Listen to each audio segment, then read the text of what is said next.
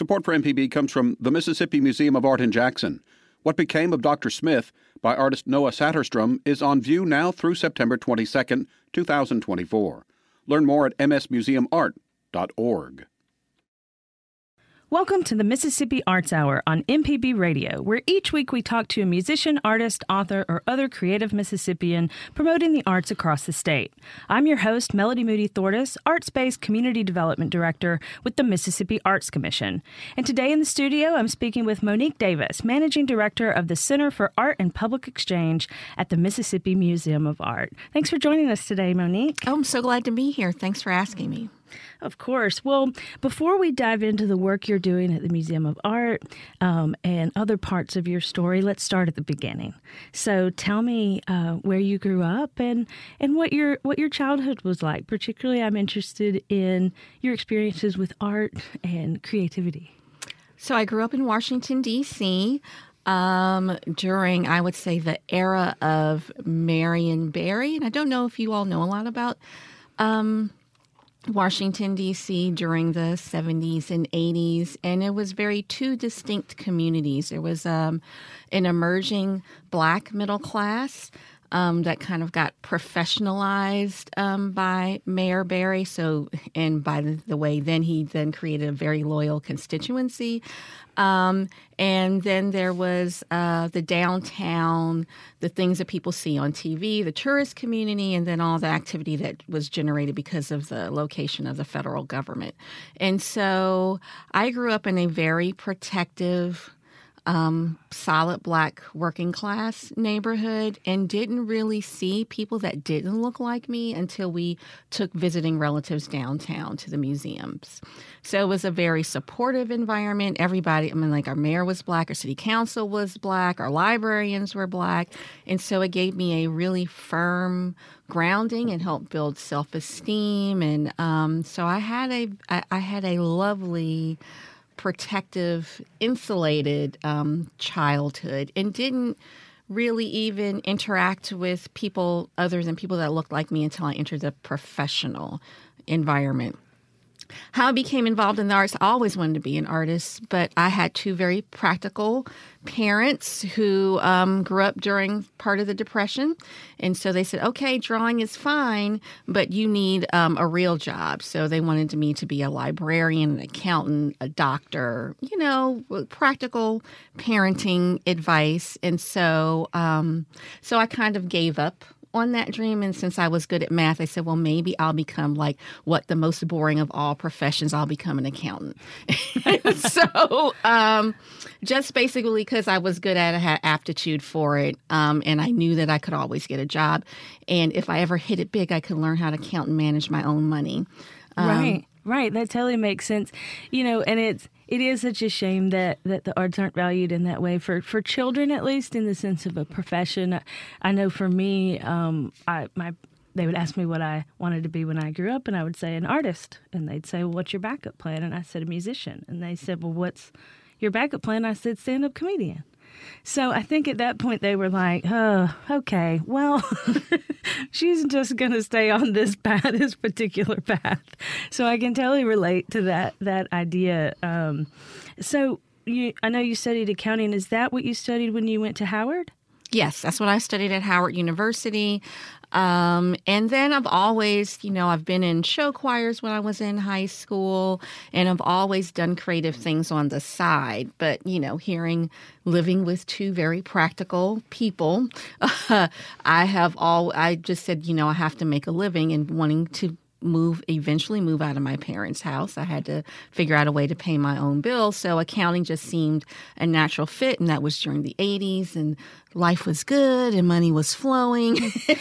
I'm curious, Howard has such a great reputation. What drew you there?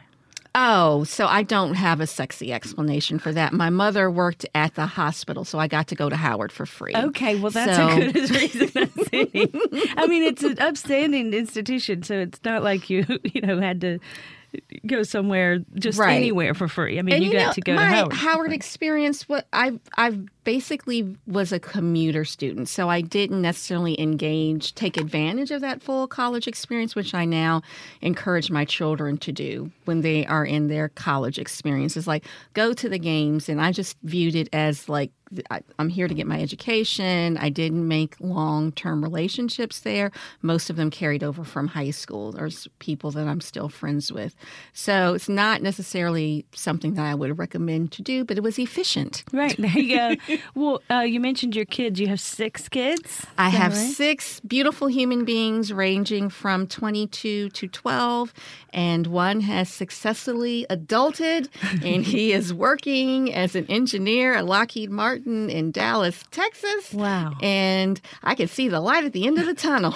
And you've got another one in college? I have a senior at Tuskegee, and then I have a junior at Rice, and then I have a graduating senior from Murrah, a sophomore at Murrah, and then the last one is at Bailey in middle school. And so I shared this story when we were at a meeting together the other day of meeting you, and I have such a distinct picture in my mind. We were both volunteering at something called Figment, which is like an interactive arts festival in Jackson, and I shared with you that my memory of meeting you, whether it's true or not, is of your entire family all on one golf cart together.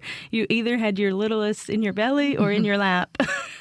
That is true. We were the water patrol for Figment. Actually, that was one of the ways that we began to connect to the arts community here, was to volunteer at events. And I just thought that the idea of a participatory festival that didn't cost anything and encouraged you to bring your whole self to that event was such a interesting and compelling idea for Jackson. And I was really glad to be a part of that. Yeah, it was a great experience to really invite people to create in their own way, but also in a way that the community can interact in their own way. I mean, that was so nice to me that it was so open. It wasn't just like, come listen to music. It was come participate in the arts, you know. Yeah, I still get sad when I drive past the Coca-Cola plant and see it just has such potential, and I see the state of disrepair it's in. So I'm hoping that we can think of some innovative way to reclaim that space. I absolutely agree. So we left you in D.C. and Howard. So tell me about your journey to Jackson. Well, I met my husband, and when we started dating, this might have been a wife test. So we would drive to Jackson from D.C., which is about 18 hours, to visit his grandmother and his family here. And then we would, from there, drive to Birmingham, or the reverse. I can't remember, because both sets of relatives were there. And I said, oh, isn't this interesting? I think I'll eventually will want to move to the South. And so we got married, started having babies, and then I said he had the opportunity to retire early from Verizon, and we thought maybe that would be the time to really move. And at that time, D.C. was getting increasingly violent because the crack epidemic hit really hard, especially for young Black men. We just didn't feel like it might be the ideal place to raise a large family. And then, to be honest, so I was juggling between 2 families, sides of the extended family, and the Jackson family just seemed like a family that dynamic that I could manage a little easier than the Birmingham family. And Jackson had a health food store and a really cute coffee shop. It wasn't as urban as Birmingham. And so Jackson won, because I figured I could navigate it a lot more easily with 6 kids and a kid on my chest. Now, when you moved here, was the idea of Lumpin's Barbecue a foregone conclusion, or is that something that came when you got here? Well, this was one of the struggles of our decision to move. I grew up in the barbecue business, and so I knew how hard it was. But my wonderful husband thought it would be a great way to get to know a new city, to open a business. So it was more of his idea, and I was a reluctant but supportive partner? Well, as a vegetarian, I frequented the barbecue because of you guys. So, I bring it up only to say that to me, that time in your lives that where you were running the Lumpkins spoke to me so much more about community and opportunity to be a place where people could come or have conversations, and seemed to be such the impetus. I mean, one of the other early times you and I interacted was you guys provided barbecue to an event that I was holding that was a fundraiser for low-income children and educational purposes. And that, to me, again, I don't even eat meat. And I spread the word of the work you guys were doing in a different way. And that was one of the gifts of the business. And even though it's not a choice that I would have consciously made, sometimes things happen and we get what we need, not necessarily what we want. And so the business just connected us to the community in ways that just moving here would not have done. And it also made us both, well, we're both aggressive participators in different ways, but it made us both really fearless in a way that I can't say I would have done otherwise. And I still, most of the customers that came, like you and Wendy and Kimberly Griffin, are still really close friends to this day. So that business cemented and helped create relationships that still kind of feed me. Yeah, absolutely. Well, that's the memory that I take away from that time. So I know you're an artist. I know you draw, but you also sing. Is that right? I know you're a lover of music. I am a lover of music. I would say that I am not a soloist necessarily. I am a enthusiastic song leader. Oh, wonderful. And so I like to start meetings, especially community meetings, with a simple songs, because I think that's a way to build instant community in a place. And people say they can't sing. I say everybody can sing. I think, I just think that's an excuse we give ourselves not to engage. So what inspires you, and what kind of drawings do you tend towards? I know it's probably changed over time. It has changed over time. I think now it's mostly about having fun and invoking a sense of I like to say a combination of the silly and the sacred. And so just people that are happy and just living life. I mean, we have to counteract kind of this negative energy that's in the air. And sometimes some of it wants to call people to maybe a perspective change, but in a subtle way, not something necessarily that's in your face, but it's cartoon-based, pen and ink markers, typically small.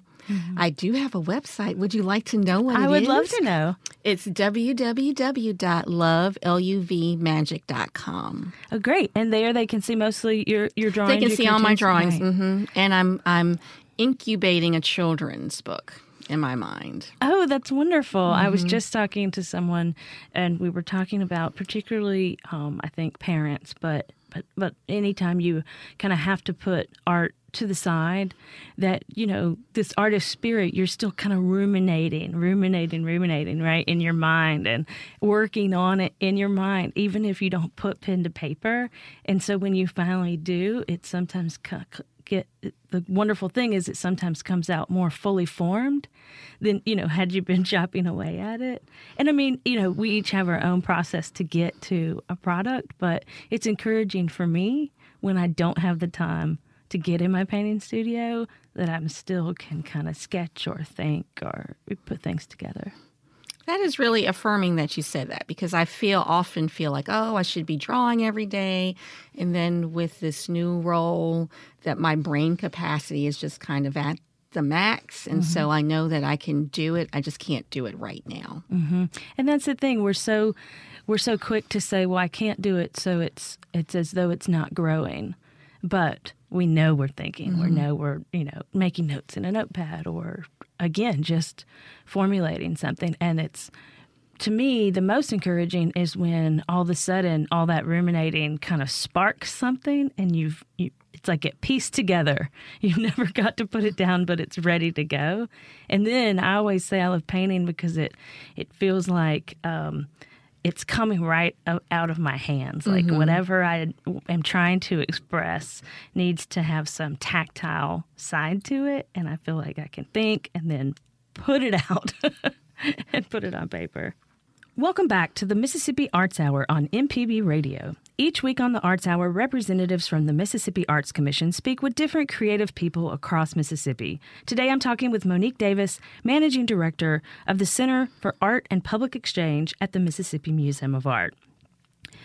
So, Monique, I know before you started your current position, you've been at the Museum of Art for a while. So tell us about your time there and how you have spent that time up until now.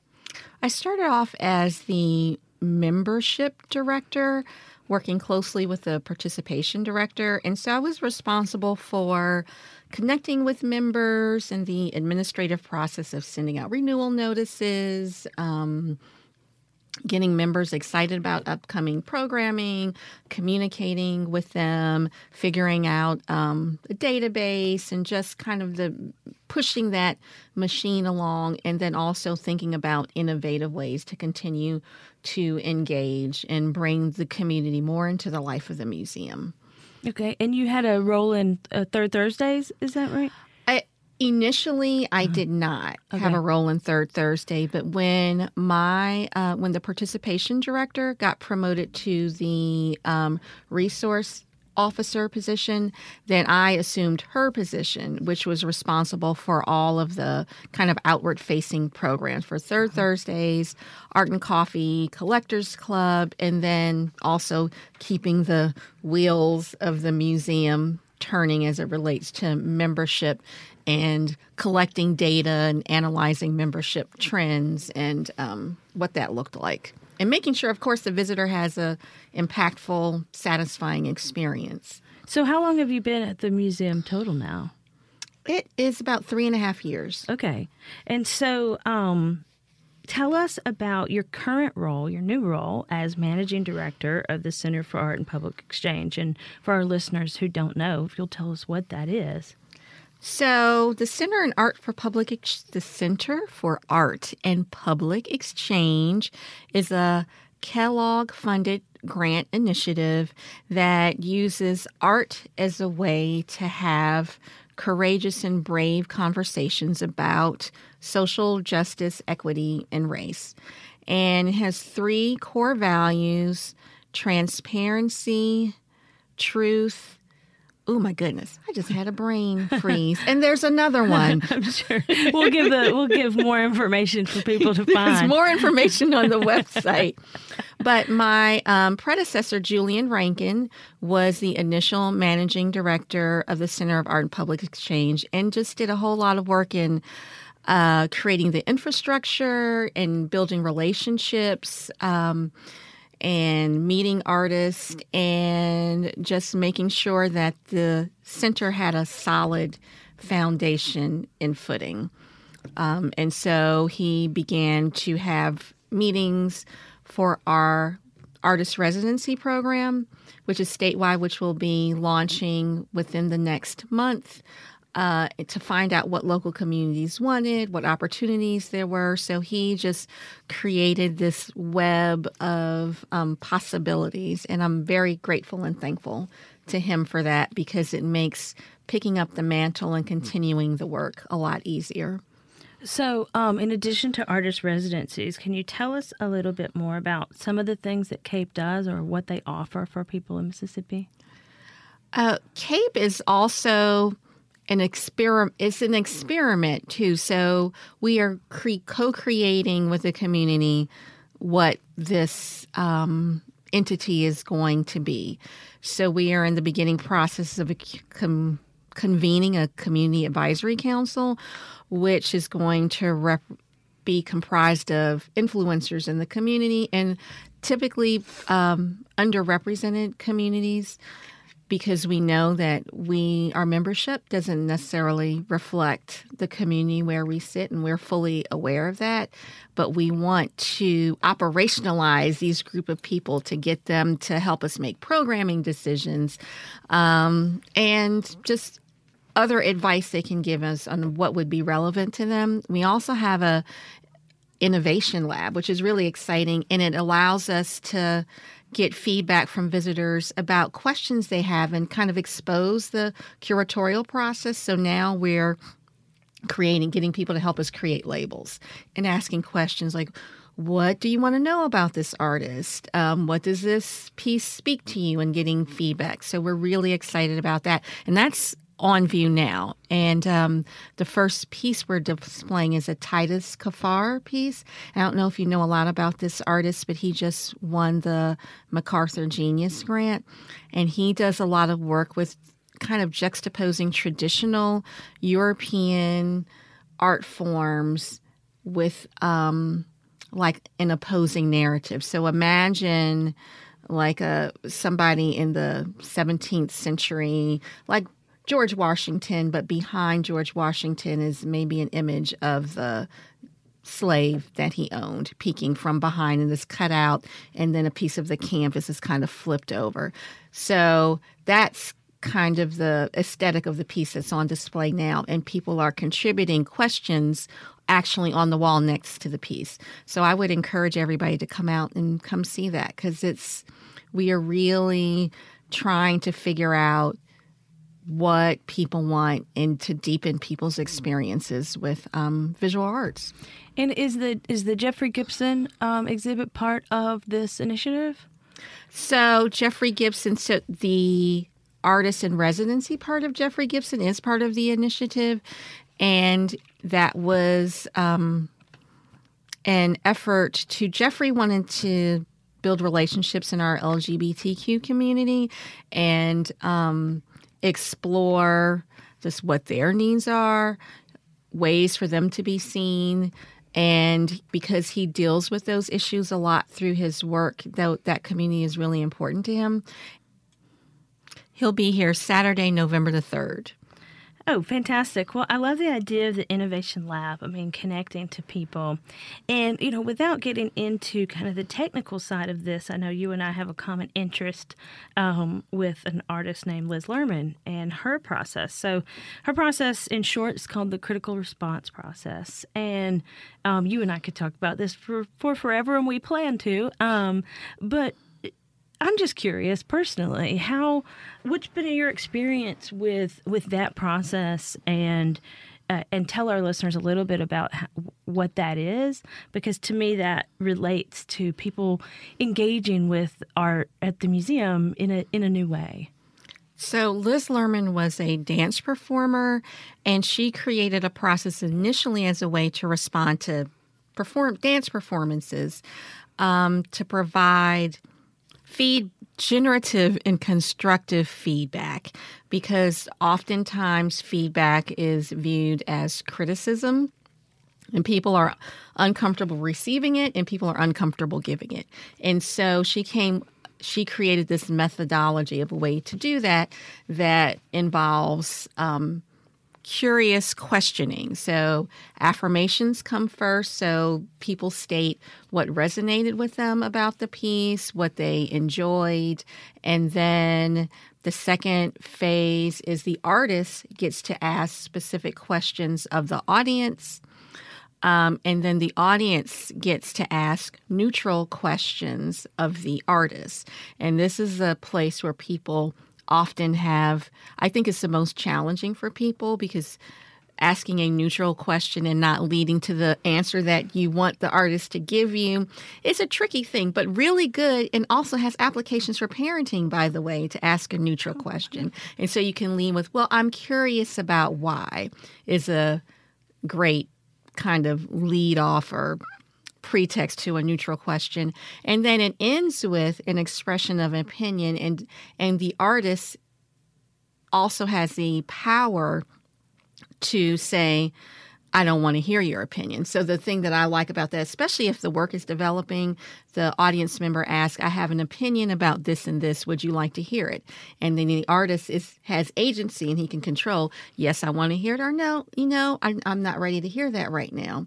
And so for me, that just kind of brings that process in full circle, and it gives the artist some power to control the amount of information that they're receiving from the audience. And it also gives the audience an opportunity to provide feedback.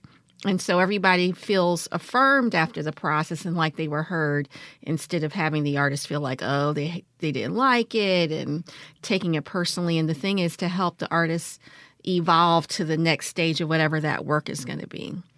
I think that I've been thinking a lot about how a lot of people don't self-identify as artists unless they, have done that either professionally. Even people who do it in their spare time sometimes don't identify as that.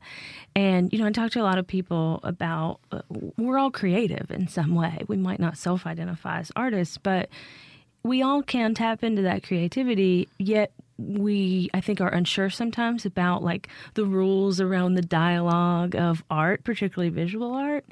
And in a setting like a museum, it seems to me as though people struggle with how they are supposed to, quote unquote, interact with the art. And I like this process and the Innovation Lab and other things you guys are doing, because it feels like it's guiding the process, but in a way that feels comfortable for people at whatever level they're at.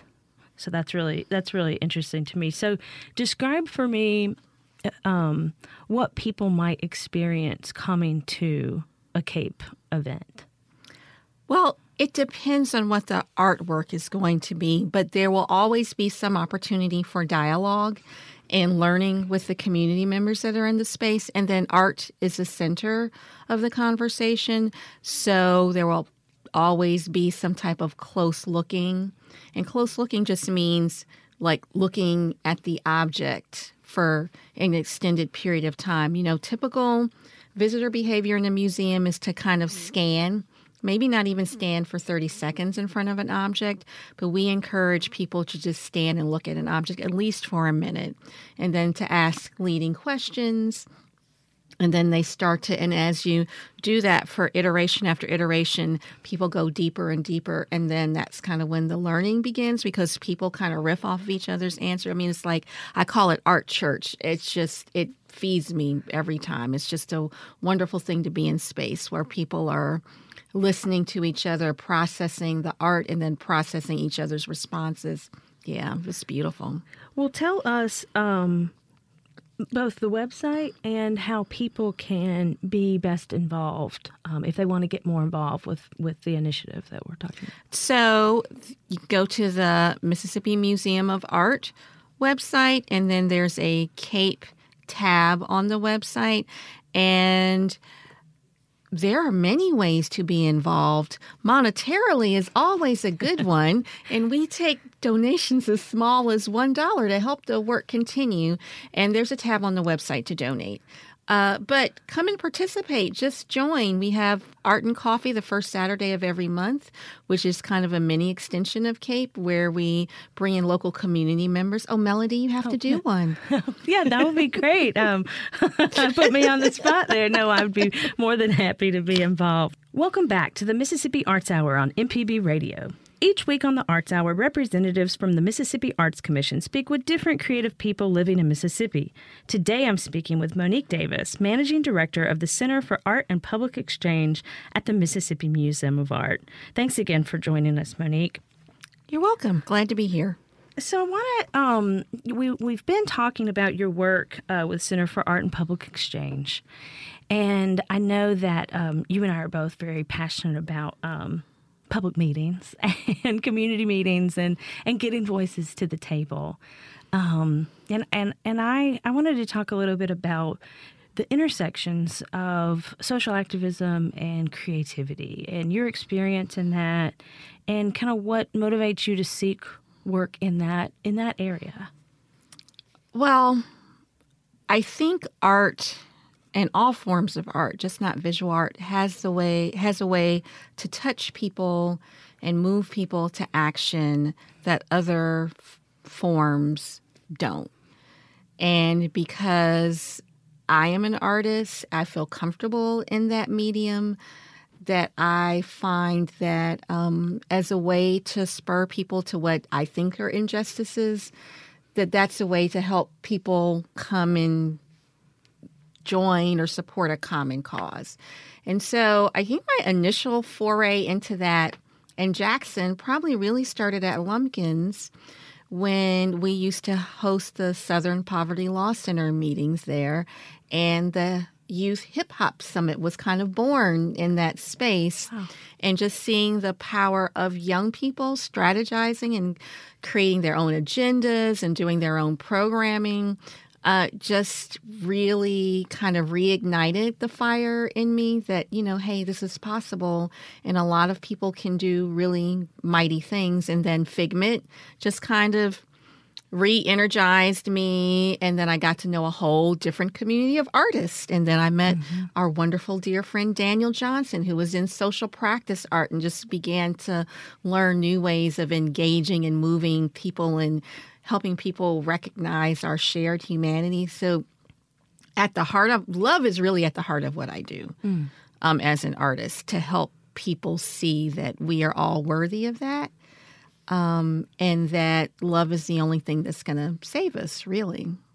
Wow, and I think a lot about just bringing out, using art as a tool, not the only tool, but one of the tools in our toolbox to help bring out the silent voices.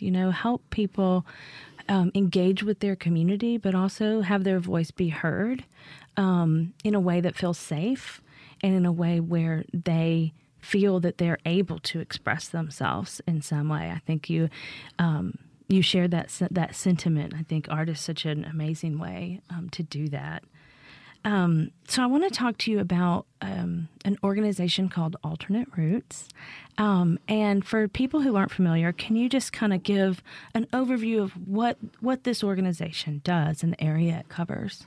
So Alternate Roots is a 40-year-old organization that has been in the trenches supporting Southern artists, and its mission is supporting artists at the intersection of arts and social justice. And what that means is that it gives artists grants to do events or to create installations that are community-based and that reflect a social justice issue. So we have artists working in New Orleans that are celebrating it's called a buck jumping, which was just a documentary film celebrating that Mardi Gras culture. We've had people working at Standing Rock. We have people on the Gulf Coast dealing with environmental impacts and making films. And so we meet in the mountains the second week of August every year, and we strategize, we retreat, we re-energize, we inspire each other to go back out into the world and shift the world with art to move perspectives, and it's all rooted in Southern culture. What are some of the most memorable experiences you've had from either one of those gatherings or a project that you've heard about? I'd just like to hear something that's kind of stood out in your mind. I think for me, some of the most interesting work that happens is learning other people's perspectives. Because I'm a very story-based person. And so hearing people's stories and how they translate that, whether it's pain into healing or figuring out how they mutate that into a work and how collaborations are born. So it's not necessarily a specific incident. It's more of a feeling of deepening connections with a very large community of people that are deeply committed to this work. And Alternate Roots has been in conversation about oppression and equity and inclusion and injustice. And I typically don't like to say the negative words. So I'm always trying to figure out what the positive opposite of that. So we would say we celebrate inclusion, recognizing that we don't have that.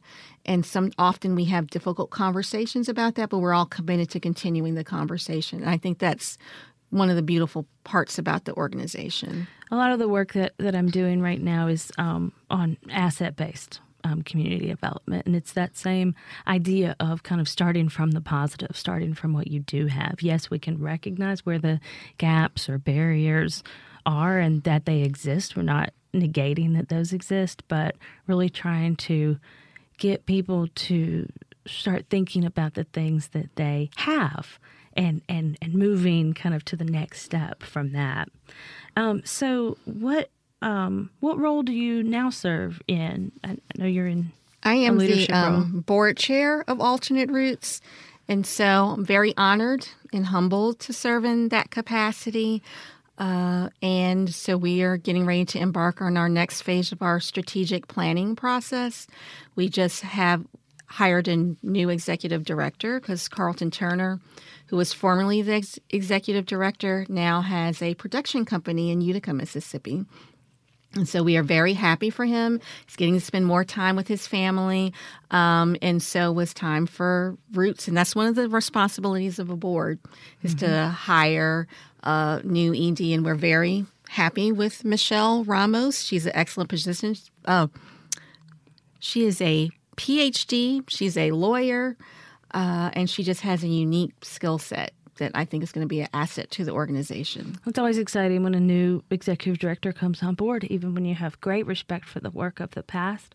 It gives a new energy, in a way, I think, to an organization going forward. So I'm glad to hear that the strategic planning process is kind of married to that change so that she can also kind of have a voice in exactly. What it and looks that's like. why we delayed starting another plan until after she was on board, because the organization is under her leadership now, and we wanted her to be able to inform how this next 3 to 5 year plan rolls out. Right, and with her strengths and passions. Right. And I know that Roots is a membership organization, so I'm sure there are layers of challenge in that as well, and making sure that other people have a voice in that decision.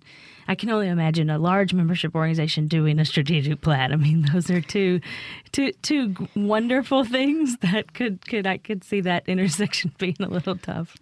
Yeah, and it's funny you mention that, because one of the things that Roots does is a participatory democracy. So if you are a voting member, you are a member of the board. And so you really do have voice and agency over what the strategic plan looks like.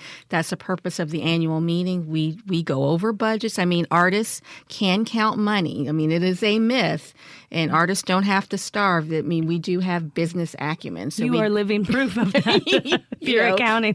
Right. And so we go over financial statements. We go over a work plan. We go over how our strategic plan aligns with the goals and what we accomplished and what we didn't accomplish. And how that aligns with our overall vision. And I think it's really instructive for our members who are working in the field. And some of them, and actually we invite our funders, which is a radical practice sometimes for some organizations to do, but we want to be really radically transparent. And this is how we run, and these are our values. So what brought you to the organization, or how did you become familiar with it? Daniel Johnson mentioned that he was hanging out in the mountains making art with a bunch of cool people and that I should come. And then our other dear mutual friend, Wendy Schenefeld, also mentioned, she said, that's your tribe. And I said, okay, I'm going to figure out a way to get up there. And then the rest is history. Because I'm an aggressive participator, I find myself going to a member, to treasurer, to board chair. I don't even know how that happened. It seems that certain personalities, that tends to be a pattern in life. And over-volunteerer is what I call myself. Yes, I'm an over-volunteerer. Yes, because we want to help, and then we see opportunity, and those two things combined. Those are good words. Yeah. So I know that Alternate Roots has an exciting event coming up on November 8th through 11th, Roots Weekend Jackson. Tell me a little bit about what that's going to look like. Oh, it's going to be talking about place and tradition. We have our mutual friend Daniel Johnson is kind of our community organizer, our on-the-ground person, because he has such deep relationships with the arts community here. They'll be spending time at Ann Gallery and Offbeat. There'll be poetry, and it'll be just a mini taste of what a larger Roots experience is. Wendy Schenefeld, who is also the program officer at Roots, program manager, kind of orchestrated this wonderful experience, and rooters are going to be coming from New Orleans and Birmingham and from the neighboring states to experience this with us. So I'm very excited to be able to show off my hometown, my adopted hometown. I've adopted mine as well, my adopted hometown. So I typically wouldn't read this, but I was so inspired by the theme of this year. So I wanted to read that the theme of Roots Week in Jackson is renew, digging into what it takes to envision and enact a true people's democracy, one where active, creative community members work together, building collective strategies that allow equity and justice to thrive. I am thrilled and honored to be speaking at this weekend as well. And I'm going to be talking about the public participation in public meetings. So something that, again, we both are interested in that dialogue. So walk me through just real briefly what people can expect from the weekend. I know there's a field trip involved. Yeah, there is a field trip going to Utica. So Carlton gets to show off. He is developing an artist space. And one of the artists in residence is Leanna Ambrose Murray, who's also a member of Roots and a graduate of Harvard. And she's going to be teaching arts classes and developing programming.